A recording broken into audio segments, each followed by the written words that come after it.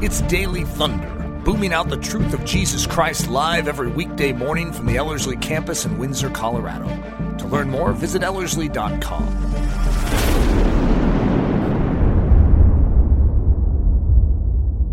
Welcome to a special mini-series of Daily Thunder. Hi, this is Nathan. We are covering 20 of the most memorable and impactful scriptures from the past 10 years of Ellerslie.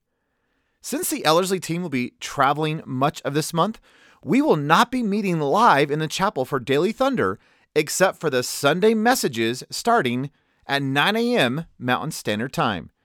We'll be launching a brand new season of Daily Thunders on January 4th, 2021 with a brand new format.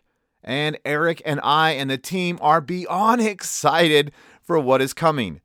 And if you've enjoyed this series of our top 20 memorable and impactful scriptures, consider downloading our full list of the top 50 scriptures that have impacted Ellerslie from these first 10 years by visiting Ellerslie.com/daily. Now, here is Eric for today's episode.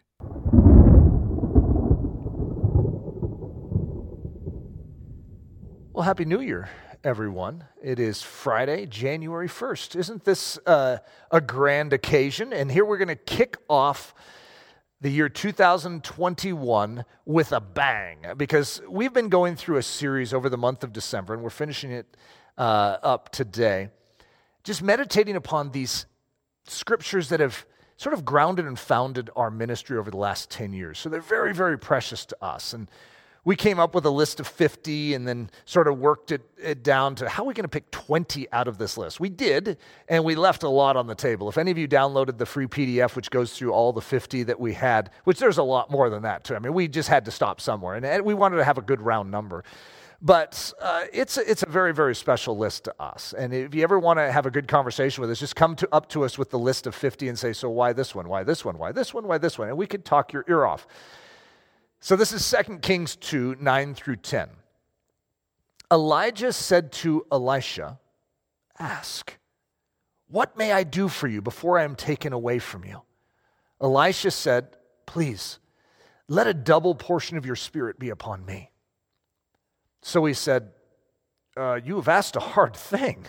Nevertheless, if you see me when I am taken from you, it shall be so for you. But if not, it shall not be so." So, context.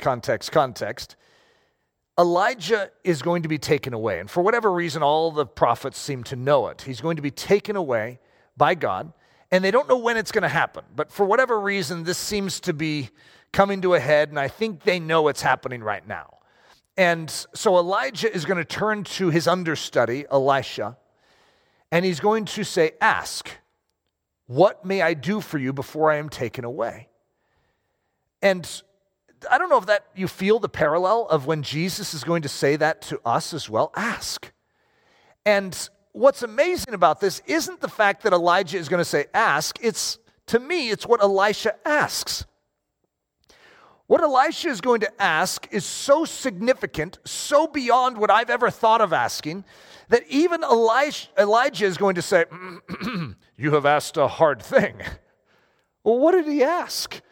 Well, okay, now Elijah is the picture of power in the Old Testament. You do know this guy raised a dead man to life. This man prayed and the heavens were sealed up for 3.5 years. This man called down fire from heaven and devoured the altar as a proof to all of Israel who is God. It's Jehovah. All right, so we have some big shoes here. And Elisha, who's the understudy, who up to this point has done Zippo, has the audacity to make a request so big that even Elijah sort of buckles under a little.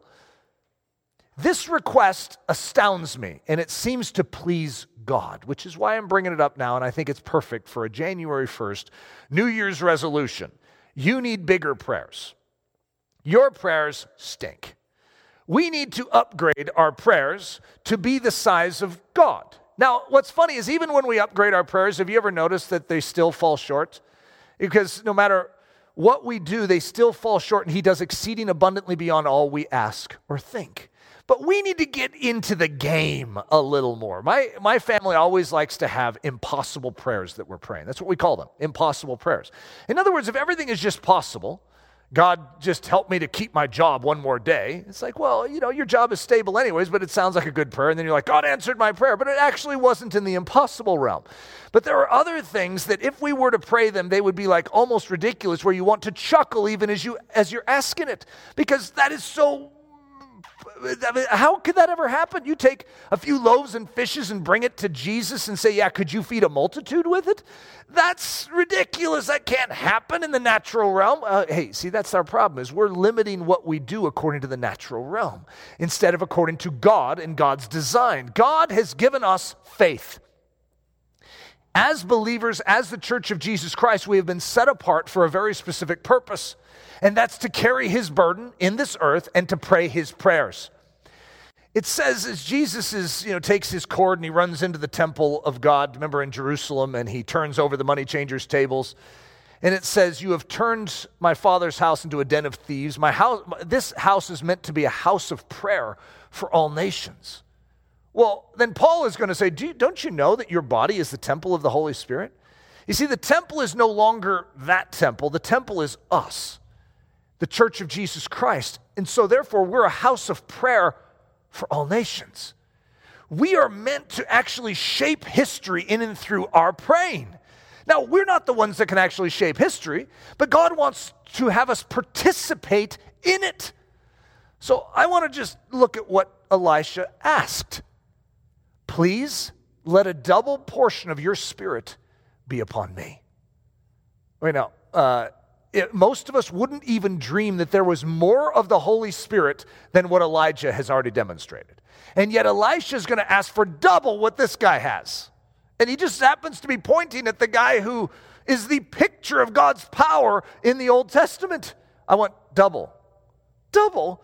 And so then Elijah actually says, you've asked a hard thing. Nevertheless, if you see me when I am taken from you, it shall be so for you. But if not, it shall not be so. One of my favorite scriptures, I couldn't put it in here because that would have been cheating in our system, but it says this, then Elisha saw it. For each of us, we live in a time period where bigger prayers are needed. We need a growth of faith. We need to mature in our faith to recognize that God Almighty still lives. He is still seated on high. His feet are still over all things. All things are under his feet. All principalities, all powers, all might, and dominion. All things beneath his feet. Let us pray accordingly, knowing that it is our God's desire to do God things. Now, one of my favorite thoughts that is woven into this scripture is you can actually count up the miracles of Elijah and Elisha. And when Elisha dies, he has exactly double the miracles of Elijah minus one. And so some of us, especially people like me that really like math, that really bothers us, okay? It's like, what? Minus one. And then Elijah's laying dead, his bones are there in his sepulcher, and these guys are carrying around a dead body, and they don't know what to do with it. So they throw it into a sepulcher. It just happens to be the sepulcher of Elisha, and it pops back to life. And then God's like, I don't know if any of you are counting, but double. Isn't that amazing? Even that is profound to me. It shows me that God delighted in this prayer. It's an audacious prayer. Elisha is asking for something that is God-sized.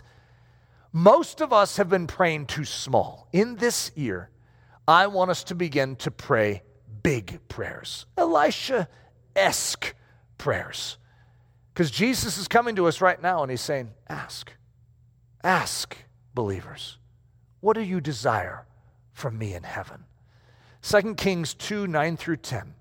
Elijah said to Elisha, ask, what may I do for you before I am taken away from you? Elisha said, please, let a double portion of your spirit be upon me. So he said, you've asked a hard thing. Nevertheless, if you see me when I am taken from you, it shall be so for you. But if not, it shall not be so. Daily Thunder is a listener-supported production of Ellerslie Discipleship Training. At Ellerslie, we are laboring to rouse the Church of Jesus Christ out of its lethargy and build brave-hearted Christians for such a time as this. Daily Thunder is delivered live and streamed daily Monday through Friday at 8:15 a.m. And our weekend service is streamed at 9 a.m. on Sunday mornings. Join us at live.ellerslie.com. We invite you to visit us at the beautiful Ellerslie campus in Windsor, Colorado for a day, a week, or an entire season of gospel-centered spiritual training. Learn more at ellerslie.com. Thanks for listening.